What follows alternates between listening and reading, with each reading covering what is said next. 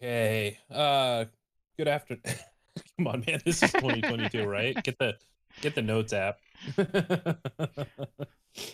That's funny. It's hard to multitask on a phone if you're laying in bed, and unless you have two phones, and then the Phone's kind of clipboard's just tiny. easier. I can Yeah, just print it probably. out. Analog is the way to go. Yeah. There you go. In more ways than one, right? All right. Yep. I guess good evening, everybody. It's only 6 o'clock here where I'm at, so thanks to that lovely time change that hopefully soon we won't have anymore. So there's that. Um, so with us tonight, as always, is Dan, Alex, and Dave. I'm Josh. I do have a couple newsworthy articles to kind of push out at you. Again, the news cycle is being dominated by Ukraine and what's going on there, especially on the drone front, which I do have one article to um, push through on that, but I'm going to try and keep it a little light. But um, excuse me. Let's see. Let me share my screen. Get through into this. So, this comes from SUAS News. If you are flying the DJI FPV, they've found that there's a update to the DJI FPV drone that prevents adding other firmware, such as ones that might unlock no-fly zones or increase range. Um, so this is kind of going to be essentially a firmware lock kind of update. So if you want to keep your DJI FPV drone kind of free to move between firmwares, this would be one to avoid. So just make sure if you're going to keep it that way, there's no automatic updates or anything, and kind of push through on that. So real quick, real easy on that one. And there's no Did other you reason see to the install the firmware, right? That's not like there's improvements or fixes or anything. It just Doesn't seem like, no, it just seems like it's a firmware lock update. did you Dave, see what the were you saying? table? Did you see the table that Blunty posted? I did Had a not, no. had a good representation of uh, what's supported, what's what with each of the firmware releases, and it just underscores what Dan was saying. So if your gear is functioning there, as on the version 1, there's not been any functional updates long time, over a year, I believe. Yeah, and I mean, obviously, if it ain't broke, don't fix it kind of update. So, um, obviously, these things don't have an issue with flying. They're communicating as long as they're communicating with your phone or software, um, and everything's good. Then there's no need to update these. So, just keep that in mind. Um, let's see. This is one that's a little close. Alex was the first one to kind of mention this a couple weeks ago. This was um, the movie Ambulance with Jake Gyllenhaal and uh, Isa Gonzalez, directed by Michael Bay. Um, and they say what you want about his movies, but director Michael Bay has a distinct, immediately identifiable visual style, usually things exploding like all over the place on the screen. And a major reason behind that is his dedication to upping the ante with every new project. A new featurette for his latest film, Ambulance, reveals the Maverick drone photography that Bay deployed this time around. His executive producer, Michael Case, said in the 2-minute featurette that he has worked with Bay on 9 movies, and one of his first jobs on every movie is to find the newest and coolest gear out there. On Ambulance, they landed on the FPV drone. Manually operated by a pilot equipped with virtual reality headset, the FPV drone is able to capture dynamic shots that almost seem to defy the laws of physics. I don't know that I'd call it a virtual reality headset, but a headset of the sorts. public certainly calls them that. Yeah, they sure do. It's the easiest way to describe what we do too. So, But think I it's saw, um, real. I think what's I that? saw a post from Vanover that he worked on this film. Yeah, I was actually getting to that. So he Oh, actually has a quote down here that I was gonna okay. read through. So Alex Vanover, who operated the FPV drone on the movie, spoke about the process as well. In his own words, when I'm flying the drone, I'm acting like Superman in a way. I'm trying to get these really unique angles and shots. I fly what's called an FPV drone, and FPV stands for first person view. We wear a set of goggles on our face, and when I'm flying this drone, I'm actually flying it with a VR headset. I'm able to see exactly what the drone's seeing in real time. It's a whole new arena for flying and allows us to fly really crazy locations and get some really awesome shots that you can't get with any other camera or drone.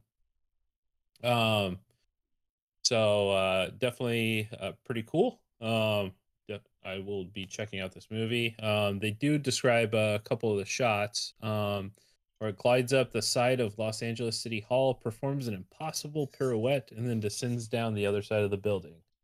Another shot zooms underneath a mid-jump cop car. Bay's signature freeway chase sequence also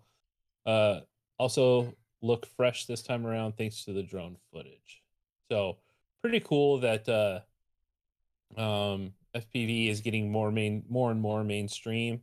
I think from where I started, where very few people knew what it was, to DRL, to things like Red Bull and extreme sports filming, and then on to movies and whatnot. So pretty cool that we're moving up in the world as a community and a hobby. So yeah. This one is an interesting article. It's titled "A Short Battery Life is a Drone's Worst Enemy," which is something we all know. We all wish we could fly longer. This comes from Robotics Tomorrow.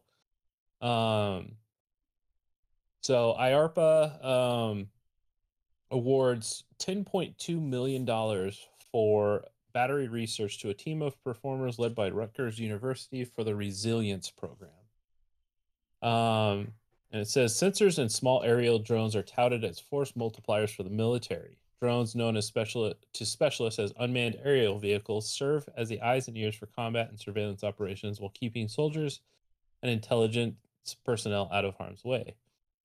UAVs can be configured to detect weapons, track troop movements, and even pick up trace amounts of chemicals. But a key component that has long stymied UAVs is an adequate power source. Aerial drones typically cannot fly long or as well in demanding operational conditions as many missions require. Now, scientists and engineers are developing a power source for UAVs that can better withstand conditions such as large temperature fluctuations, vibration, and shock. The new tech incorporates recent advances in electrochemistry, microelectronics, and packaging that combine for a novel energy storage. The aim is to create a reliable power solutions for missions conducted in extreme and challenging environments and potentially triple battery life over the best-in-class lithium ion. So they go on and on about this. I've read through this. They have a goal of developing a power source for drones, small sensors, and portable devices that exceeds that of rechargeable lithium-ion batteries and single-use legacy lithium batteries. The team is working to create new electrochemical energy storage solutions and lay the foundations for using rechargeable lithium metal in the power source they create. The vision is to extend battery life and design a battery that can be charged and discharged thousands of times.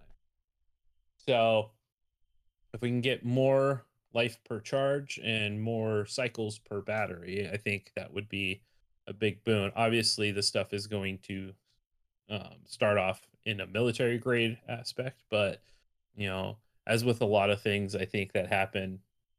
Yeah, Tesla would like something like that, but a lot of things that start off government or military in design often trickle down eventually into consumer use. So So especially things like battery. if my Go ahead. organizational name was Robotics Tomorrow, I don't think I would use the abbreviation RT. Not right now. Timing. Right. Whatever happened to fuel cells? Is it Hyundai has a fuel cell car? It's for it's in production and for sale. And There are Toyota, drones that do operate on fuel cells as well, hydrogen fuel cells. yeah, cars too. I was talking about a car as well as Toyota has a fuel cell or hydrogen cell car as well. Mm-hmm. And I think before it got canceled, I believe what is it? Not Tesla, it's the other one. Nikola was developing a pickup truck that Uh, was hydrogen fuel cell. yeah, the Badger. Yeah, good looking That pickup. I truck wish they looks didn't cool. get canceled it. I know, right? And the Like cool if they thing actually is, made it, I would want it. I would too. Absolutely, I It's would. like And it the looks exhaust so on it, cool. the exhaust on a hydrogen powered vehicle is pure water. So it actually channels its exhaust into a water cell that you can use to like shower, do dishes. I mean, like utilize like when you're out off-roading in this thing. It's insane. And in But deference to TextJet, a good Chevy man, there is a announcement in the news today that General Motors and LG are increasing production of a U.S.-based battery plant in Western Michigan. I just read nice. that actually. It's a lithium plant. They're doing lithium ion and just general lithium cells. So that's Yeah. really important. Here. I'm Hi, loving to hear everybody. This kind of triggered me because every time you hear about military tech and hydrogen and magic battery technology with 3 times the Right. capacity, I take it with a serious grain of salt. I've been hearing this kind of stuff for decades, and it's a Yeah. formula for trollers and fake that. companies and everything else. Yes, Yeah, no, I yes, mean, it is. I'm with you. You know, people have been trying to develop better batteries for a long time, right? And I mean, Yeah, even in in the end, there's no magic, right? Like we all know right, how magical lipos are and how much you can abuse them. And yes, right, you package them and do all the fancy things, but that's not going to give you 3 times. So when you make no, claims like that and you mix in military applications, it's usually like their formula. That's how I got triggered. Sorry. no, you're fine. I mean, I'm with you in terms of when battery tech, when you talk about battery technology, literally, you know, you're gonna take it with a grain of salt. And I mean, even in our space, the newer thing a couple years back was graphene, right? Graphene was gonna make all the difference, and it's just a it's just a marketing gimmick. A lot of We it know is. how incremental and difficult progress is, right? We've been Of doing course. it and we see Mhm. like how much time it takes and how much effort it takes. And it does move on, right? So that steady pace I trust. Like Right. someone up and claiming things, ooh, you know. Yeah, I mean, and it's funny too because even in the technology space, what is it, Moore's law? This would probably be more up your alley, Dave and Alex. When we were, I mean, in talking about incremental increases in processing power, right? And double every so often, and nowadays it's Leveling off. yeah, severely leveling off, right? Yeah, we've So hit physical limits pretty hard on silicon. yeah, Yep. yeah. I mean, it's the amount of voltage, that it can take, versus the processing power it can deliver, and you're literally running up against that wall, and they're trying to overcome that by smaller nanometer processes and packing more cores and that kind of thing, and but we've really kind of hit the actual physics wall on Yeah, at this processing, point, right? quantum tunneling is a massive problem within processors where the electrons are just hopping around. They don't care anymore. It's too close. Exactly. Yeah. So Yeah, when you pretty talk about interesting. 2 and 4 nanometer wires on silicon, it takes you a minute to say, wait a second, 2 nanometers, 1 × 10⁻⁹ meters. Yeah, okay, right. So pretty interesting. I mean, all that kind of stuff. It's like, it almost at this point to advance further beyond that, it's, entire change in processes or materials or things that nobody's thought of yet. Pretty interesting. All right. So I don't know that we've talked about it, but we haven't like talked about it. Just because we haven't been able to. But both Dave and Dan were part of the BV Loss arc. And this comes from our own website, so shameless plug there. But Dave was kind enough to write up a uh, kind of perspectives from the BV Loss submission to the FAA. And a couple, I just want to kind of hit some of the key points on here. So, one of the big things that is in there is shielded operations, and there's links in the report to get to the PDF and um, whatnot. But basically, today, SUAS must yield the right of way to crewed aircraft in all situations, and this is something we've all grown accustomed to, right? If your spotter tells you there's an aircraft, or you hear one when you're flying, you yield the right of way to the aircraft. This is a basic safety tenet that's been around since I've been flying, and I'm sure, Dave, for a long time since you've been flying. So this is nothing new, but what is new is that the recommendations put forth by the BVLOS ARC propose that for a crewed aircraft to operate in Class G below 400 feet, which means they would be entering into our airspace, essentially, what we utilize for model aviation and FPV and whatnot. The crewed aircraft must have ADS-B out enabled. This would allow the UAS to detect the crewed aircraft and yield right of way. If the crewed aircraft chooses not to use ADS-B, the crewed aircraft must yield the right of way to the UAS. So they are responsible, if they do not have the ADS-B, to see and avoid the UAS that's flying. First, much of the right of way. Go ahead, Dave. That's a huge deal. Anyone who Mhm. has taken their Part 107 or is a Part 61 other certified pilot, they know that all drones must yield right of way to all crewed aircraft. Full stop. And this is a proposal or recommendation to the FAA that change if the pilot or operator of an aircraft chooses not to use ADS-B out when they're flying below 500 feet.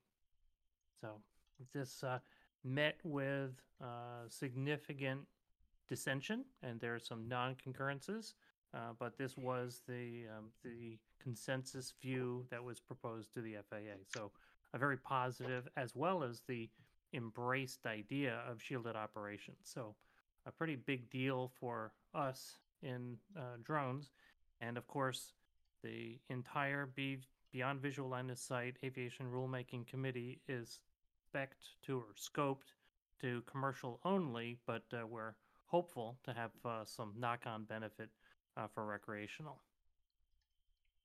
All right, so the next one would be shielded operations. So this recommendation defines shielded operations as 100 foot above and 100 foot laterally, say that 5 times fast, around an obstacle or structure. By saying obstacle or structure, the meaning is natural, like a tree, or man-made. Of note, this recommendation is made for Part 107 pilots. This is the recommendation the FPV Freedom Coalition will be asking the FAA to extend to recreational UAS operators.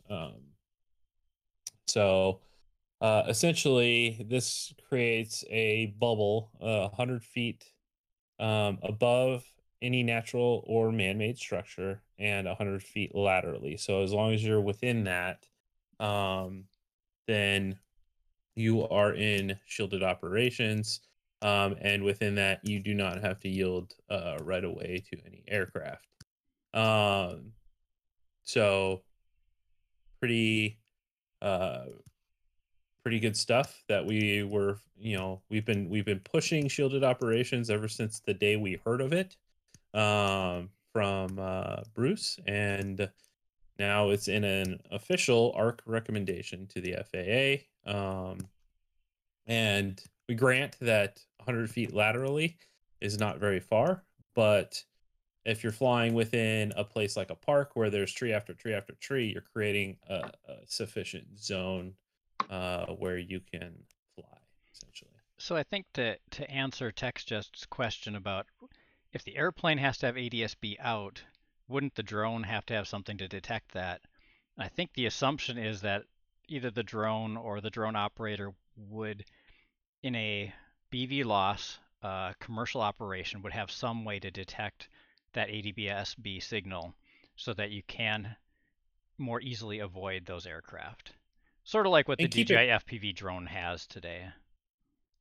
Also, keep in mind that the BVLOS ARC was focused on commercial generally. I mean, all most of the players in that on that team were all commercial, and it's going to focus, extensively on Part 107 and greater kind of requirements. So the key point here is that you get it introduced. For one, it's easier to move it over to the recreational side, right? It's a common sense move to create shielded operations for recreational. Um, it's common sense to create essentially protected zones where we can fly, whether that's through shielded operations or just a height requirement. So it's interesting seeing a recommendation that changes manned aviation for the sake of UAS, as opposed to the other way, changing UAS for the sake of everybody else, right? That's kind of the key points here. So Dave, please you correct got me if something to I'm add? wrong there, Dave.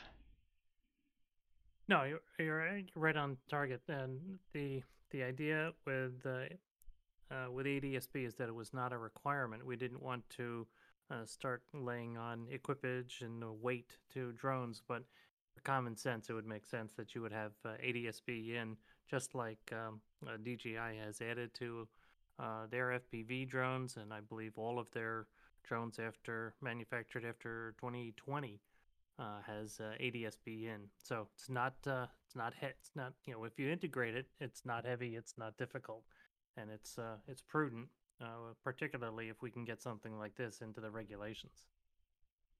Absolutely. Let's see. The other big part was the target level of safety, kinetic energy. This is kind of, I mean, Dave, you can probably speak better to this, but not This is exactly a what bit we of, were looking for. this is a bit of a hot button of ours, and the then DAC, now AAAC, Advanced Aviation Advisory Committee, Tasking Group 11, we were asked by the FAA to review a white paper on safety and what should be the metrics for safety for UAS, and came up with a really sensible target level of safety calculation. And the primary author of that is Tony Nannini from Google Wing, a brilliant young engineer, and he is also was one of the subject matter experts for the BVLOS, but they tossed out what I thought was a very sensible approach and went with kinetic energy. And as Tony so eloquently says, well, these two things have the same kinetic energy. Which would you rather be hit with, a bullet or a basketball? And so it's that is a bullet coming out of a gun. So we've got some work to do on this one. Not happy with it, but that was the recommendation. They also defaulted to a single value of 800,000 foot-pounds of kinetic energy, and they clipped the lower numbers, which they've got penciled in on the diagrams of 530 foot-pounds in the diagrams in the document. So if you back out with kinetic, we all remember from our physics. Alex will be able to spout this off instantly. Kinetic energy equals 1/2 mv squared, I believe. Yes. And so if you back out, how does that mean? How fast can I go? Well, you can do about 70 miles an hour with a 1-pound drone with these numbers. So they're getting close to the numbers that would like to fly at. And whenever we turn anything over to the FAA that's so close, we could easily foresee it picking up numbers like category 2 and 3, 11 and 25 foot-pounds respectively, which would mean they would have to put parachutes on our drones or slow down to like 10 miles an hour. So this is an area of concern for us. On the upside is one of the sections that's a really important aspect of this whole beyond visual line of sight ARC is the 107 and Part 107 extension. And so the proposal to the FAA was to go ahead and extend the existing Part 107 for short distance beyond visual line of sight. Now, this is hugely positive because it will not obsolete equipment and it will not obsolete the Part 107. In addition, the Sirius beyond visual line of sight, many miles out, will require a type certified aircraft as well as additional certification testing and likely a medical. So, this is going to be a huge bright line in between long distance beyond visual line of sight and near in beyond visual line of sight, if accepted by the FAA. So I think this was an enormous win because it creates a segmentation or a good scaling that we can utilize for small businesses across the country. And hopefully we will then bring that into recreational. And then as devices get larger, heavier, and fly way beyond our vision, then they will be type certified. You'll have to take practicals, tests, as well as a medical exam. So just like being a pilot in a crewed aircraft. And Dave, so when you're talking about near to you beyond visual line of sight, you're talking about something that would cover almost every recreational FPV pilot except like really long range people, correct? Yes, absolutely. Yeah, with the exception of the folks, doing things like 20, 30, 40 miles out. And so short what we're talking about is, my bet is it's 3 to 5 miles out is for that's the short or the extended BVLOS, which would be covered by a 107 plus. I'm sure just like we saw with a retesting with operations over people, we'll see a retest with changes for an extended beyond visual line of sight for 107. And how heavy the aircraft? Right now, it's small UAS or under 55 pounds Yeah. is the notion, but that's again proposed, not accepted. Right. Yep. And timeline on this is like our bet 3 years plus. If they did it in a shorter period of time, that'd be great. We really need this from a perspective of the United States is way behind on innovation. Companies like Google are taking their equipment to Australia and other places where they can get airspace more easily and operate freer. Yeah, and operate. And so we need to encourage, and that was a theme that was absolutely throughout the entire BVLOS arc. An interesting footnote also is that there were 90 companies involved. I was spending up to about 20 some odd hours a week on this. We were pressing for over 6 months. So this is millions and millions of dollars donated to the FAA for this arc. So certainly we hope they got value, that the FAA gets value out of this. Certainly it's representative of the industry from a sense of their constituents. I think we were the only recreational representation, and certainly proud to be asked by the FAA to represent our community. Absolutely. So I will throw in, there's a link in the website, but there's also, I'll throw in the link to the actual document in case anybody wants to peruse that. We just and summarized 224 pages. Yeah, right. With a grand total of 381 for you to explore. So let's see. This is going to be near and dear to Alex here, state of New Jersey. So they're doing some wacky stuff, but it's New Jersey. Waiting for my wife to yell at me right now. Is she from there or likes the place? Oh, she was born there. So they did something right. Well, one thing. You want to lead this? You want to lead this one off, Alex? Sure. So, this new bill was introduced to the legislature 2 days ago on the 21st, and basically it bans every aircraft being sold or operated that does not have geofencing that would limit 500 operating from above 500 feet and within 2 miles of an airport or protected airspace, which includes stadiums and different things like that. This would also come with a punishment of up to 18 months imprisonment or $10,000 fine or both. And also is supposed to take effect immediately if it gets passed. Could you say that this again? would- What does this cover? This covers, you said something about 500 feet? Every every unmanned aircraft system sold or operated by an individual or business shall contain geofencing. The geofencing would prevent aircraft from operating above 500 feet and within 200 miles of an airport or 2 protected miles. airspace. 2 miles, not 200. Not 200. Oh, 2 miles. Sorry, I don't know where I got that from. AKA the whole state of New Jersey is.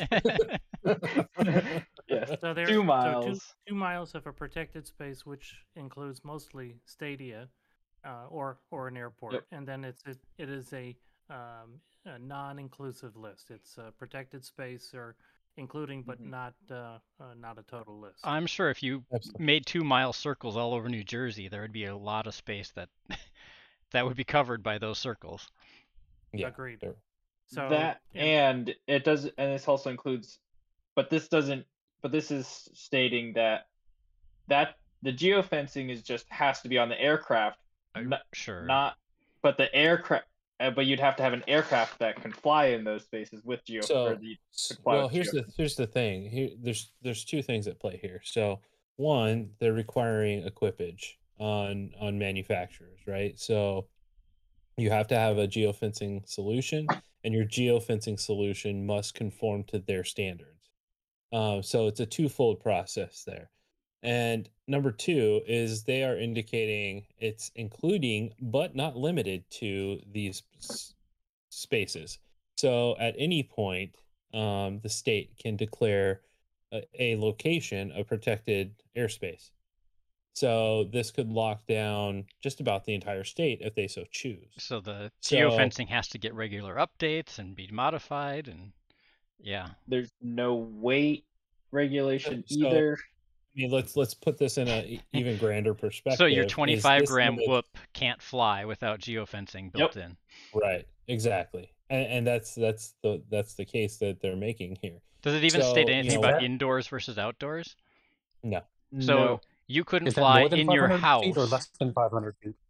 I think that he's saying the geofencing wouldn't let you fly beyond 500 feet up. Like it would stop you.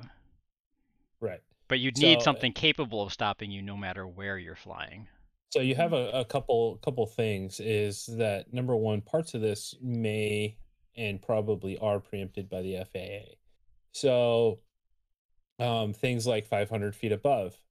So for a Part 107 operator, let's say you're doing real estate shots in downtown wherever in New Jersey, let's say Jersey City, right?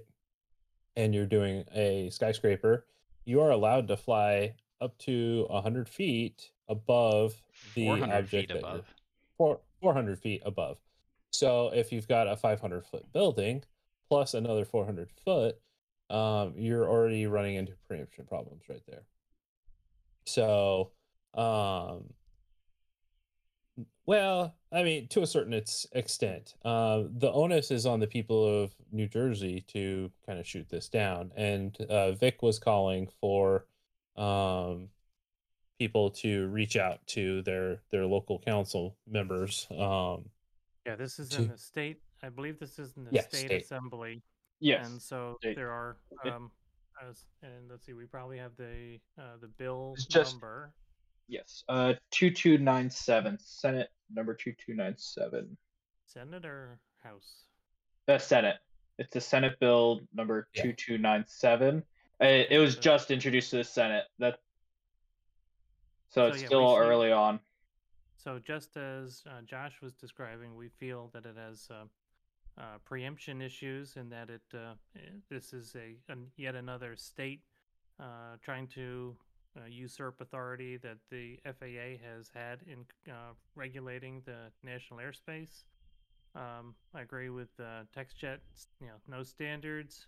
It's also an important one to me is that violations of airspace are civil offenses, and this is bringing criminal this offense. immediately up to criminality. Do they characterize it as a fourth degree crime? That They've felony? also excluded. They didn't say felony, but fourth degree crime was the phrase that they used. They've also excluded public safety and government employees. And yeah, so those. There's also the commerce aspect of it, which to me in Jersey is a big deal. It's a populous state, so saying that we're going to crush sales of drones and we're going to disturb STEM in the state, that will not go well. So for the people of New Jersey, plus Jersey, No more. being from about 100 miles away where I am, it's a New York metro area, so this will have impact across millions of people. Absolutely, both in New York, Pennsylvania, as well as Jersey. So if you live in New Jersey, please keep in touch with the DSP Alliance. I'm an advisory board member of that organization. We'll stay close with Vic Moss and Kenji Sukahara on this and see if we've got this right in terms of the significant overreach and overstepping of their authority in the New Jersey legislature. And if you are a citizen of New Jersey, please stay tuned. We will likely be asking you to send an email that is polite, professional, and productive to your state senators. And it should be super easy to come up with an example to show just how ridiculous this is, and show that nobody would want to oppose it or want it to go through, because all you have to do is say, oh, look, in this high school, they have this STEM program, and they're putting together tiny whoops, and they're this amount of money, and they're flying them in the gym, and you don't want them to do that? This makes that illegal, and you're going to fine them all $10,000? Yeah, drone deals in New Jersey too. They do an indoor drone whoop race every year, multiple times. Well, I mean, I've already reached out to them. I mean, just think. I mean, not only just tiny whoops, right? I mean, think about it. That's just the most absurd example that makes it easy. Oh, of course it is. Or the Tello for education purposes, because Tello is also common. Right, but I mean, even think of like the after school programs and STEM and all that kind of stuff. Like, Walmart drones, toys. Those are going to be super important in everywhere, but in places like New Jersey where, I mean, face it, there's crime problems there. So keeping kids, in programs where, they're staying out of trouble is important, and giving people an outlet. And I mean, New Jersey is a beautiful country. So, I mean, what are we going to, I mean, here's the thing is how many companies actually put geofencing into their tech? I mean, DJI. And this, I don't maybe even know if Skydio does. Maybe. I don't even know if they do. Does it tell? Bebop had geofencing in it. What's that? I think the Bebop had geofencing in it. I forget who makes that. Parrot. So, I mean, let's say 2 or 3 companies, right, install geofencing into their tech.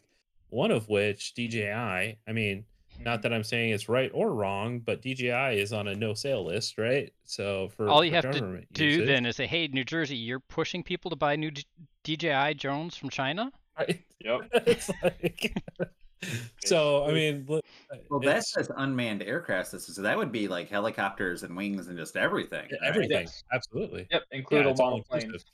Yeah. Yeah. So it's all inclusive. So, I mean, let's be real here. I mean, one hand, the federal government is putting one company on a blacklist, while the other one, not so far away, is saying, come on in. You're the only one welcome here. It's just it's ridiculous. So that's my take on it. But I'll give them one thing. At least it's short. This is the shortest bill I've seen in a long time. So at least that means maybe some of the senators will read it before they vote on it. I mean, it's like 23,000 pages or 2,300 pages versus 3. All Yeah, I bills like should be this 3-page short. bills. Yeah, I do too. 3-page bills. Pretty good. Anyway, throwing that out. So, this is the last one I'll cover for this evening. So That name was apparently, so clickbait when I first saw that article. yeah, I know, and I mean, it's coming from Axios, so what do you expect? But at the same time, I wanted to know what a Switchblade drone was. And so this is part of the package that the US is sending to Ukraine, part of the $800 million package. Unlike the large drones in the US military for uses for reconnaissance and deploying weapons against targets, these tiny Switchblades are themselves the weapon. Why are they called kamikaze drones? The Switchblade drones are sometimes called kamikazes because they act as single-use remote-controlled bombs. They're small and easily deployed and are intended to hit targets that are outside the line of sight. They are launched out of a tube, much like a mortar. Once launched, the Switchblade drone can be controlled from the ground before striking its programmed target. Has a feature that allows a service member to call off the strike should the target have moved away or civilians are in the area. So there's two versions. There's a Switchblade 300, which is for personnel strikes, and then there's a Switchblade 600, which is a much larger version. It's a 50-pound for use against armored vehicles and trucks. It must not be very fast because if you look, it says it can fly for 40 minutes, but only go 25 miles. So it's a cruising speed of 63 miles an hour, top speed of 100 miles an hour. So they are not fast. They're staying within the FAA speed limit. I mean, I have drones that can outpace these things. But yeah, it's pretty interesting. I was just curious what these were. I was searching for drones, and there's a lot of drones being used, and I'm going to take this off the screen because I don't care to look at it anymore. But there's a lot of drones being used in Ukraine right now. There's drones that Ukrainians themselves are using to seek out and figure out what the Russians are doing. There's drones being used by Russia to do the same against Ukraine. There's people using them for search and rescue. There's all kinds of stuff going on over there. It's basically a tiny cruise missile, a very slow tiny cruise missile. So it's enjoying the cruise. But at the same time, there's a lot of stuff going on, and a lot of it has to do with drones. And every time I'm looking for articles for drones, it's Ukraine drones, Russia drones, all this stuff. And I'm hoping that obviously things kind of calm down. But at the same time, it's weird again seeing the term that a lot of people use for what we do being used in a military grade fashion. So it's unfortunate, but at the same time, it is what it is. Now, if this was only drones fighting drones and no people were getting hurt, that would be great. Yeah, much better. Yeah, whoever runs out of drones first, right? Let's do that. I like that. What did you say, Alex? Isn't that just Aerial Sports League? Pretty much. It's combat. It's wing combat, drone combat. Works. Whoever runs out of drones first wins, right? Or loses. But anyway, it's so as we gear up toward whatever we can do to help either the FAA or Congress or whoever is going to be part of it. We've got the 2023 FAA Reauthorization Act, and that'll be worked on this year. So we want to change careless, clueless, and criminal to careful, committed, and civil. So this is, to me, with drones, very much in the spotlight and people in front of mind. Hopefully we can change this to a STEM innovation, a onshoring discussion, and turn it into a positive for our industry. This is not ignoring the invasion of Ukraine at all. Right. But, what we want to try to do to move forward. And here's the thing: is the last couple, I would say probably the last 2 years, there's been a lot of drones for good in the media, and that's something we haven't seen since really the beginning.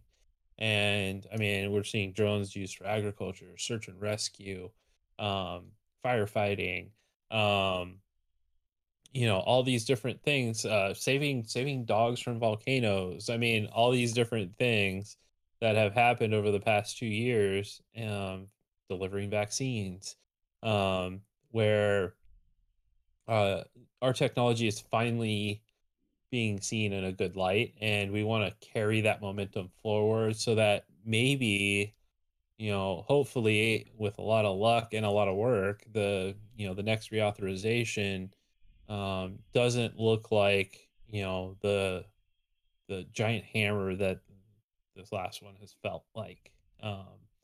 So and we're committed to working towards that. So um yeah, there's probably going to be a lot this year in terms of reaching out to your local senators and representatives in regards to that. I'm hoping this one is not done in the dark of the night like the last one was, um, and that we've actually can see what's coming before we get hit with it. So, Dave, you got anything to kind of wrap us up? Alex?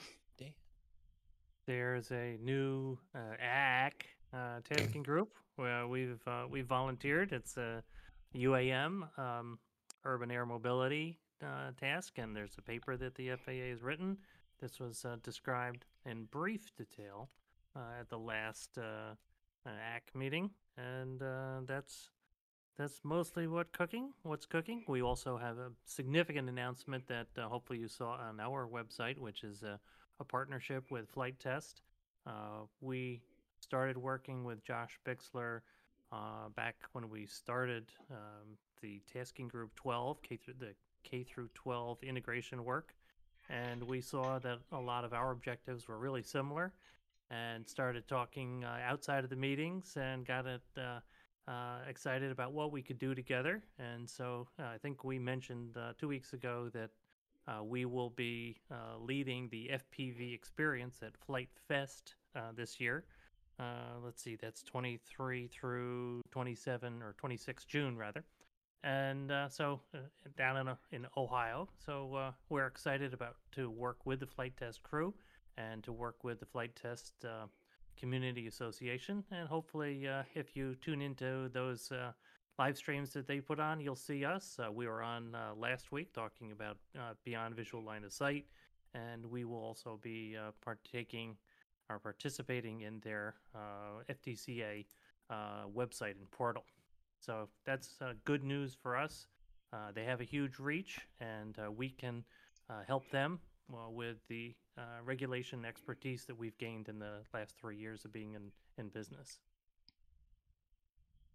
And I think that's all I've got.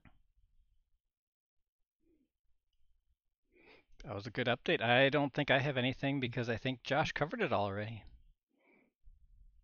Alex, you got anything for us? In the next 2 weeks? Yeah, April starts in the next 2 weeks. April starts in the next 2 weeks, which means GQ season and time to get a leaderboard time for multi-GP and qualify for the global championship. Excellent. Nice. So the GQ track dimensions are released and GQs start.